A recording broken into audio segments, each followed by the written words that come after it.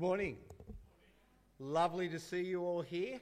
Happy New Year to all of you. I hope you've had a wonderful evening and a wonderful morning. For those who have been kept up to all hours of the night, I will try and be as entertaining and as interesting as I can. I woke up at 3 o'clock, so I'm going to need to be. But let us preach this gospel. Let's hear this wonderful letter which talks about some important truths about Christianity and the importance of living out the gospel in our lives as we work as God's partners. So let us pray.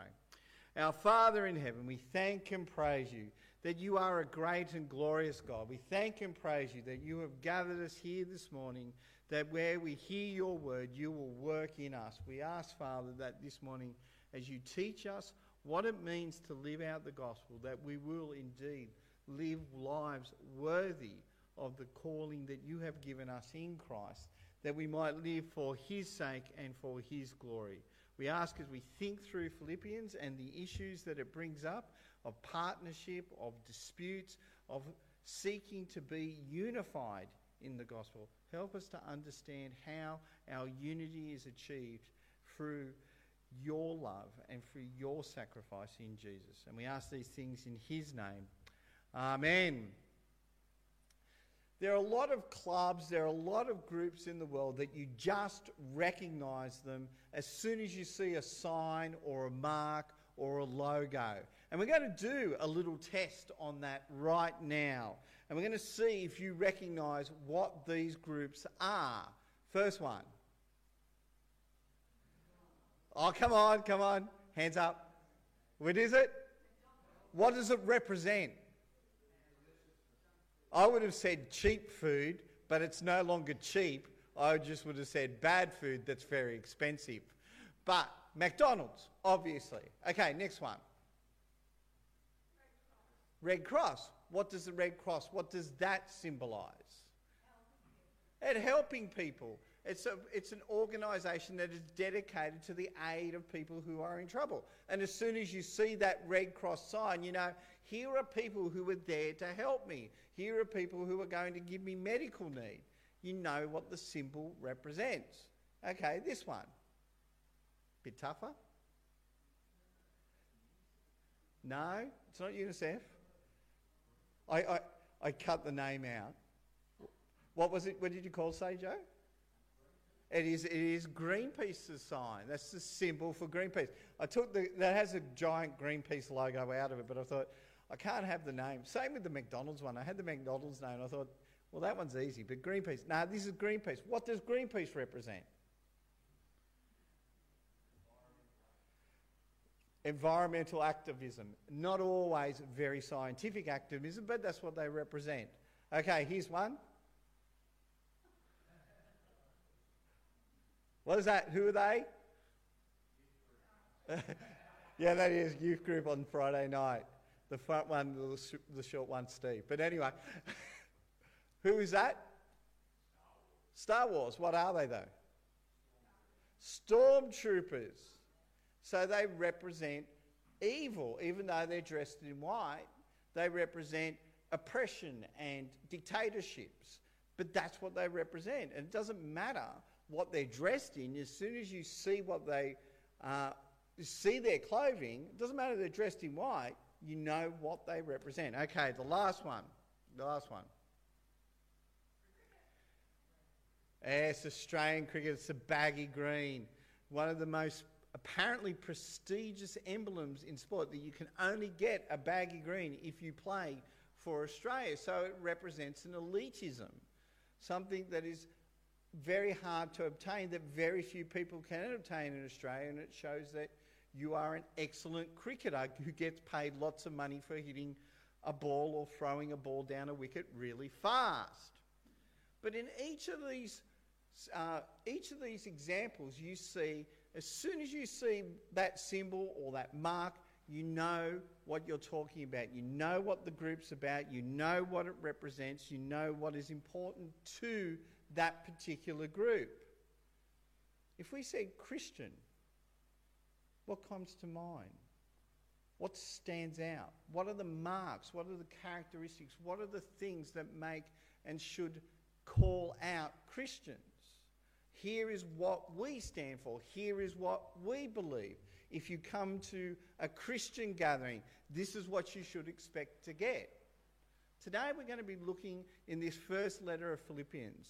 And Paul is going to outline 3 of the marks that you should expect of Christians. And they are simply prayerfulness, gospel humility, and sacrificial love. And we're going to see how these 3 marks, and these are not the only ones, these are the ones I'm coming out of this letter in this first section, but we're going to see how these marks, these characteristics, facilitate our partnership in the gospel. So that's where we're going today. We're looking at these 3 marks of prayerfulness, gospel humility, and sacrificial love, and how they facilitate our partnership in the gospel, or partnership as God's people. And as we come to the letter of Philippians, we're going to look at this over the next 4 weeks. We do need to have a little bit of background about the city of Philippi. Now, Philippi in Paul's day was a Roman colony settled basically by Roman soldiers. The city, though not a capital, was a major city in the region. There was not a big Jewish presence in the city, and we see that in Acts, where Paul, following his own practice of preaching to the Jews first, goes out of the city to pray with the God-fearing women of the city. What he's saying is there's no big synagogue in the city where he can go and preach to the Jews. The religious implication was that Philippi was a Gentile city, that there wasn't a big Jewish presence in the city. The new converts to the religion of Christianity, they didn't have much background in Judaism. Religiously, the city, well, like a lot of Roman cities at the time, it was a melting pot. It was extremely religiously diverse and syncretistic. That is, they just threw things together and see what would work for each individual. Now, this cultural background would have touched every aspect of the lives of people throughout Philippi, and especially of the new converts to Christianity in that city. And we need to keep that in mind. Culture matters. Cultures spread ideas through osmosis. When I think about it, cultures are like fridge leftovers. You all know how leftovers mostly taste better the next day because the flavours get into the things that we've been cooking. Whatever we cook, it tastes just better the next day. Cultures work in a similar fashion. A culture's ideas just seep into people as they live their daily lives, as they go about their daily business. People don't need to do anything to make it happen. It just happens over time. Ideas just seep in. The Philippian church converts, those who converted to Christianity, whilst living in a city that really had been marinating them in individualistic decadence for decades. They were just used to doing what they wanted and living and thinking religiously as they believed. That would have seeped into every aspect of their lives. And it still happens with us today. The only way to stop it happening is to identify the cultural ideas that you don't want to soak in and then actively resist them. Or you can promote the ones that are in line with your goals, are in line with your values, and you just make them stronger. That is, you actively add more salt to change your culture to better suit your tastes. Now, going back to the Philippian church, the culture in Philippi was an individualistic, self-centered, and it kept working its way into members of the church. And Paul's letter to the church was written to address a dispute that had arisen in the prominent members of the church who were allowing the individualism of the culture to affect the way they were relating to each other. And we read about that problem in chapter 4, verse 1 and 2. So then, my dearly loved and longed for brothers and sisters, my joy and my crown, in this manner stand firm in the Lord, dear friends. I urge Euodia and I urge Syntyche to agree in the Lord. There's a fight. There's an argument going on, and Paul is writing this letter to deal with a family squabble. We all know what it is like to be in the car with family members that are constantly arguing. Every time I have this vision of driving my car, it's like this beautiful vision of driving on an open freeway with the top down and my beautiful wife by my side and everything's quiet and sunny. But when I'm really driving along, I'm driving along in a van. I've got 4 children in the back who never stop speaking, who are often constantly arguing and fighting. You did this, you did that, rah, rah, rah. And the only way to make them silent is to shove a screen in front of them so I can get 5 minutes of peace. Paul is dealing with one of those family squabbles. He's dealing with how the church is relating to each other. And he's going to outline the reasons why the church shouldn't be this way, how the gospel affects our attitude and the way we should relate to one another.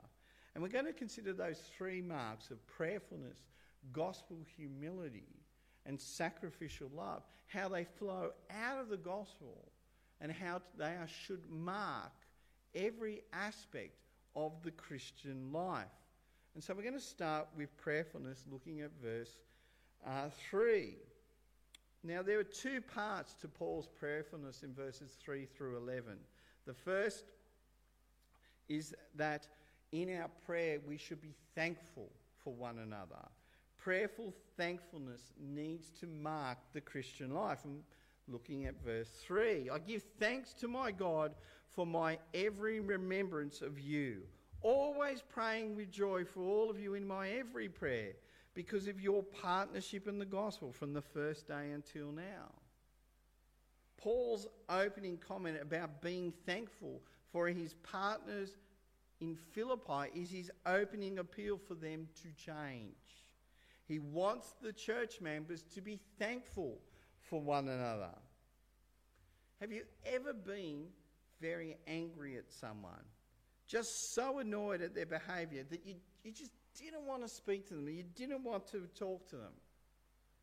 We've all been there, haven't we? Now, Paul's remedy to that type of anger, to feeling that way about people, is like a spoonful of terrible medicine without the sugar. He says, pray for them. Have you prayed and given thanks for that person that you're annoyed at?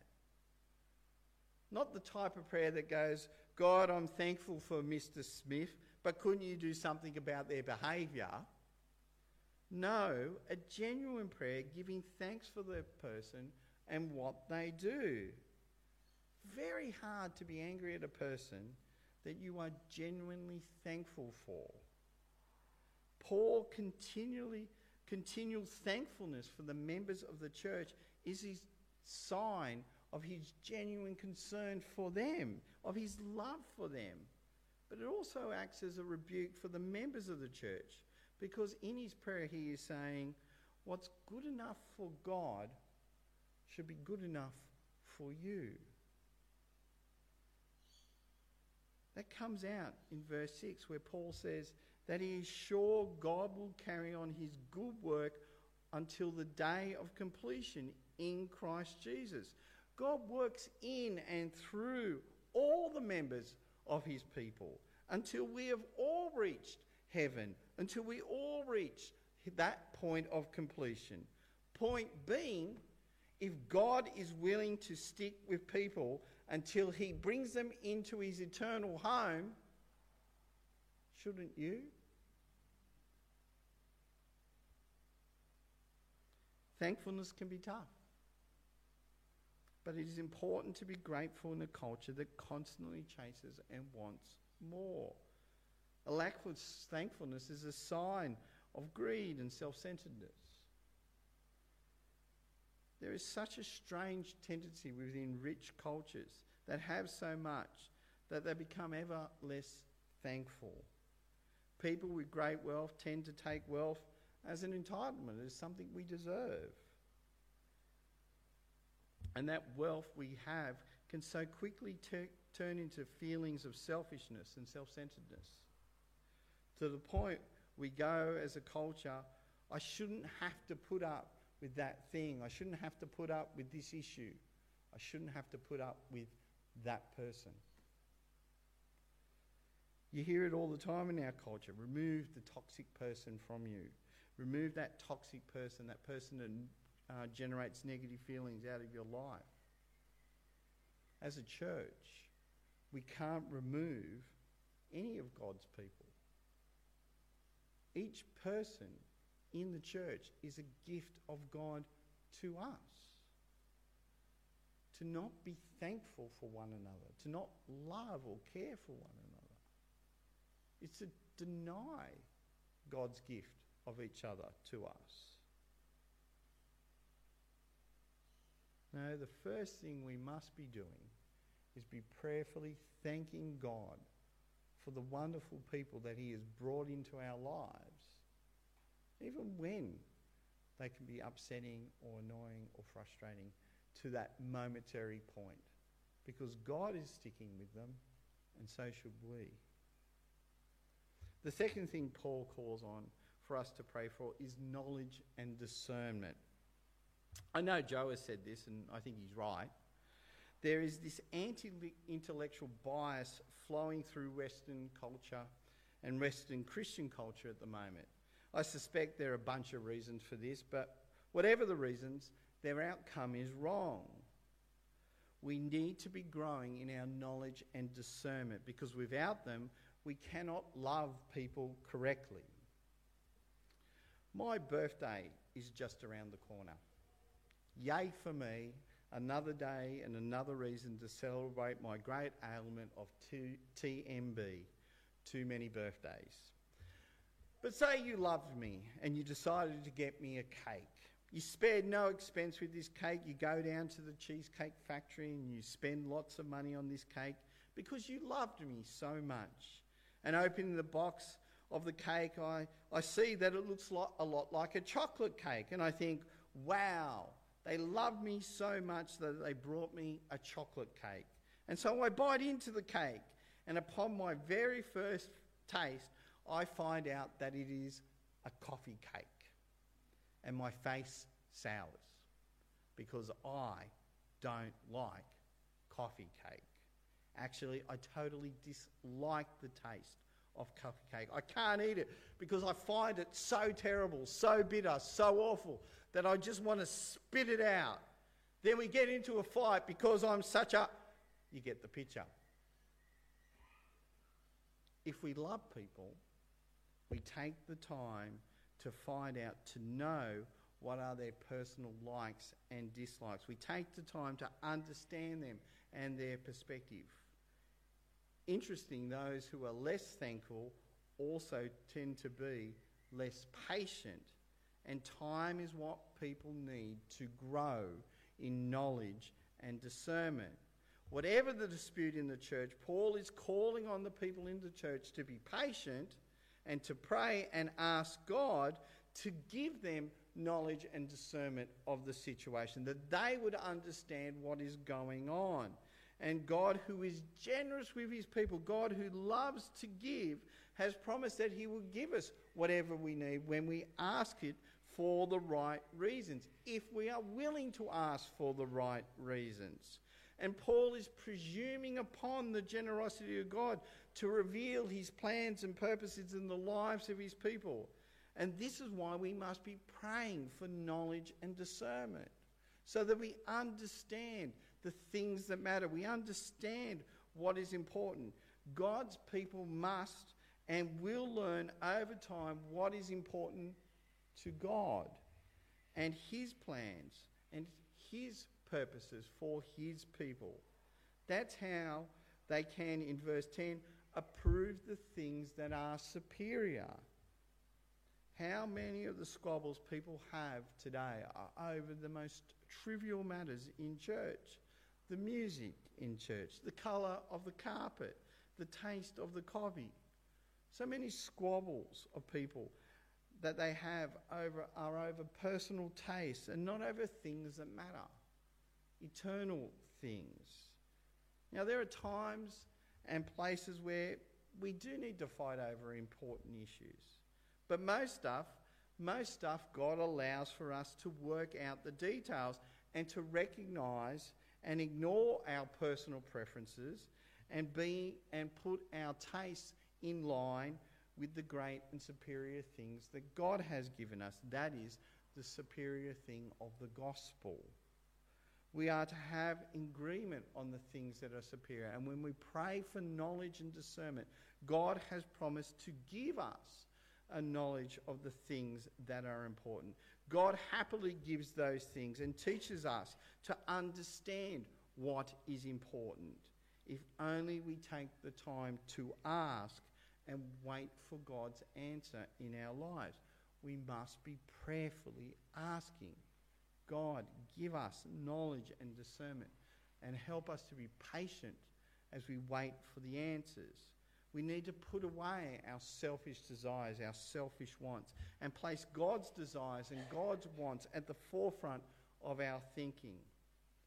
That requires us to have an attitude adjustment. We need to change and reshape the way we think, reshape our values, reshape our wants. Allow God's gospel to work, and that works through prayer. So those are the two things we need to do in terms of prayer. That is the first mark. It's prayerfulness, a prayerful thankfulness and a prayer for knowledge and discernment of the things that matter. And as we do that, that will shape our attitude, which really leads us to the second mark in this section. And this comes in verses 12 to 20, a gospel humility. And I'm going to read verses 12 and 13. And Paul is going to be talking about advancing the gospel. But as I read it, I want you to think about how the advancing gospel should help them resolve their dispute and facilitate their partnership. Verse 12. I want you to know, brothers and sisters, what has happened to me has actually advanced the gospel, so it has become known throughout the whole imperial guard and to everyone else that my imprisonment is because I am in Christ. Here we see what drives Paul, what really gets him going. His desire for the gospel to advance in his culture. Given the disagreements in the church, Paul wants the church to see how important it is that the gospel goes out. He is in prison for the sake of the gospel, and he gives thanks that despite his chains, the whole palace guard knows that he is in chains for the sake of the gospel. Paul even brings up the false motives of people preaching the gospel to cause him problems.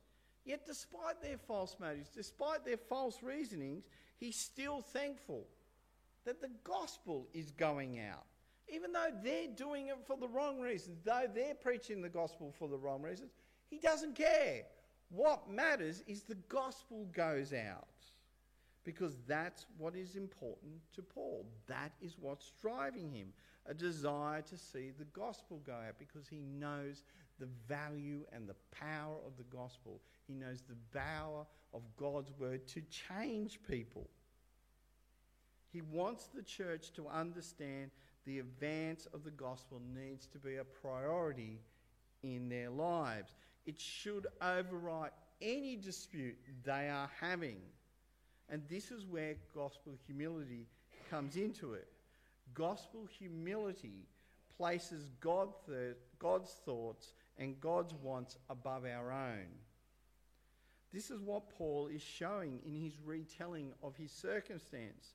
He wants to reorientate the Philippian mindset towards the central importance of the gospel. He wants them to have the same attitude to the gospel that he has. It is having that same attitude of gospel humility, of seeing the gospel go forth, that creates unity in the church. That unity facilitates, in turn, gospel growth. Do you have a grudge against someone or anyone in church? Is there someone who said or did something that was wrong and you haven't let it go. It can be so hard to let things go, especially if you're in the right. But let me tell you a little secret. Anger, disputes, they are more binding than any chain you can ever wear.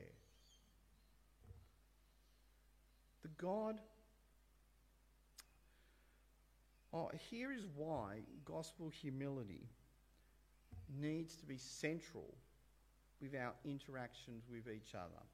The God who forgives our sin, the God who forgives my sin and your sin, is the same God who forgives everyone else's sin as well.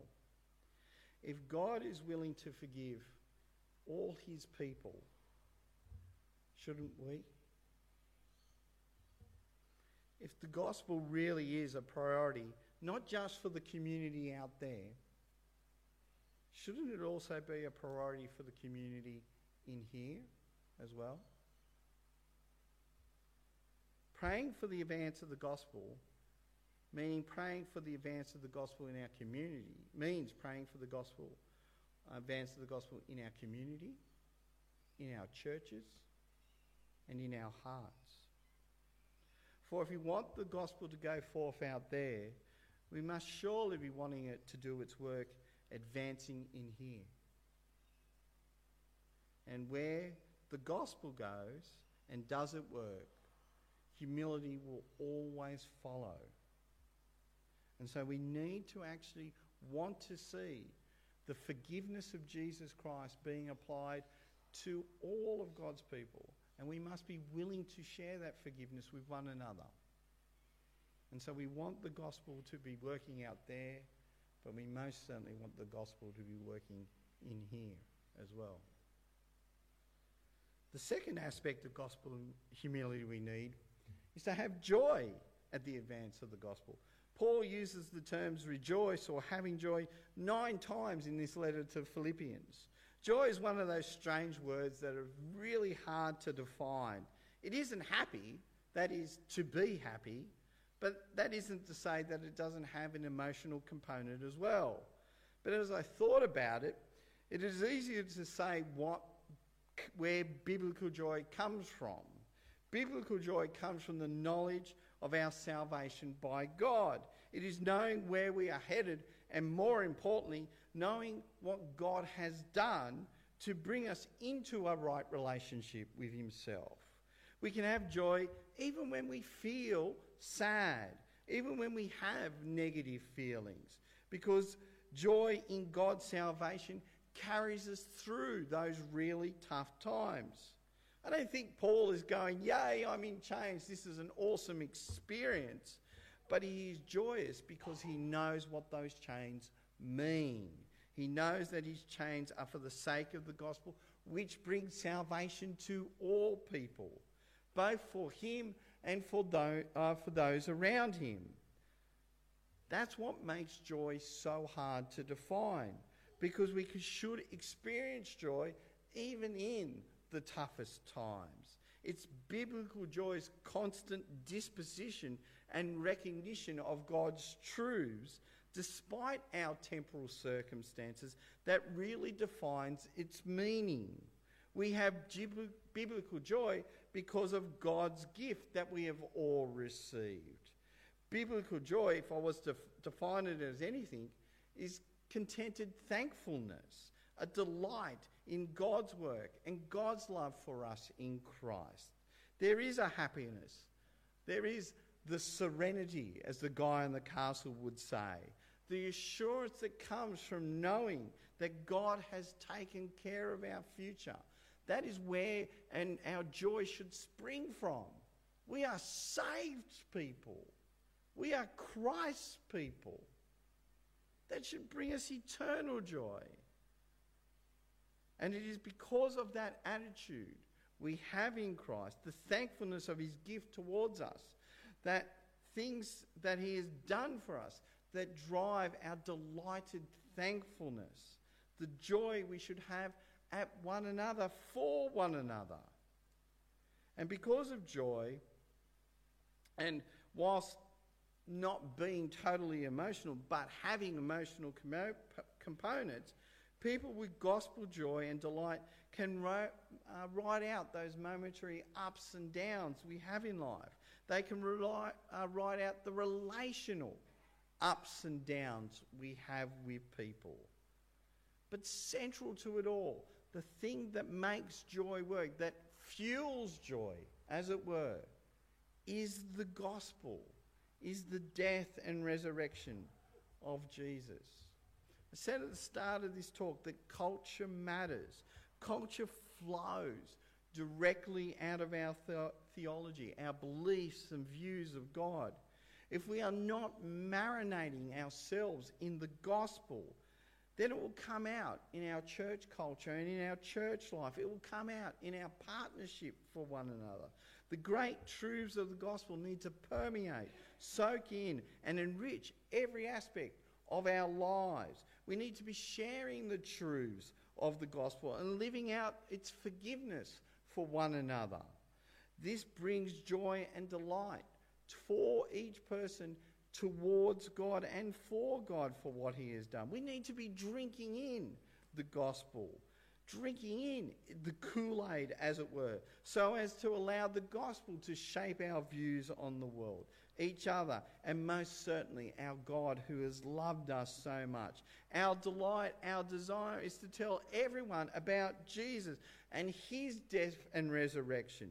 It is the joy of Christians to delight in the salvation and to proclaim that salvation to all people. Having biblical joy changes everything. It is the mark of Christianity, because it is the mark of Christ, who took up the cross for the sake of his people and joyously did it because he knows where it would lead. But he did it because of the final mark, and that is the mark of sacrificial love. I'm going to be reading and looking at this last section, verses 21 through 30. And I want to look at verse 30, but I'm going to read the whole section, but we'll look down at verse 30. But let's read 27 through 30. Just one thing, as citizens of heaven, live your life worthy of the gospel. Then whether I come and see you or I'm absent, I will hear about you, that you are standing firm in one spirit, in one accord, contending together for the faith of the gospel, not being frightened in any way of your opponents. This is a sign of destruction for them, but of your salvation, and this is from God. For it has been granted to you on Christ's behalf, not only to believe in him, but also to suffer for him, since you are engaged in the same struggle that you saw I had, and now hear that I have. Amazing little passage, this section, but I just want to focus on one verse, and that is verse 27. Living as citizens of heaven. And verse 27 really is the theme of the whole book of Philippians. Live out the citizenship that has been won for us through Christ's salvation. That salvation that came through the sacrificial death of Jesus. God's gift to us in Christ, his death is the ultimate mark of who God is. It's the ultimate characteristic of God. It is to show that sacrificial love that he gave himself for our salvation. It is the mark of who we are to be. It defines our relationship with God and with others. I was reading John's Gospel this week and I saw this verse. I give you a new command. Love one another. Just as I have loved you, you are also to love one another. By this, everyone will know that you are my disciples, if you love one another. Can you imagine this? Completely fake club, by the way. But can you imagine being at the Macquarie Fields Meat Lovers annual barbecue? You turn up to the club barbecue, everyone has their favourite cut of meat. People have their fillets, some have their chicken, People are sharing recipes or the various temperatures and whether they like their marbled, sirloin rare or medium rare. No one does well done. They physically threw out the last person who would kill a piece of beef like that. They turn to you and ask, what did you bring to the annual Meat Lovers annual barbecue? And you answer, I'm a vegetarian, so I thought you'd all like to try lemon-infused tofu with a mint garnish. The room would go silent and everyone would turn to you and look as they held their butchering knives. It would be an awkward moment. In the same way, the sacrificial love of Jesus shown through and given in his death and resurrection for the sake of his people needs to be our defining mark, the love we have for one another. Not a cheap love, a sacrificial love. Christ's love for us needs to mark our love for everybody that we are in partnership with. And when our world talks about love, this is the thing they get wrong, I think, mostly. It is the sacrificial part. That is what the world neglects when it talks about love, self-sacrifice. And it clicks back to that first mark about praying for knowledge. Unless we know and understand God's priorities for people, we will never make the sacrifices needed to love one another correctly. Love without knowledge just turns into sentimentalism. People just pleasing others out of just desiring to do good. But it has no knowledge, it has no understanding, and it has no sacrifice. Sacrificial love requires knowing what people need and making sure that we have given them every opportunity to fulfill those needs and putting those needs above our own desires, putting those needs above our own wants. To love like this will always cost. It is always hard. And it will always be hard in our world because our world doesn't want to hear the truth of the gospel. It doesn't want to hear that it needs God's forgiveness. In fact, it will run from the gospel because of its implications for their lives. And so we need to be the ones who do the sacrifice. As Christ has sacrificed himself for us, we need to sacrifice ourselves for the people of the church and for the people of our community. Sacrificial love is the defining mark of Christ. And it needs to be the defining mark of our lives as well. And it is a mark of love that hurts.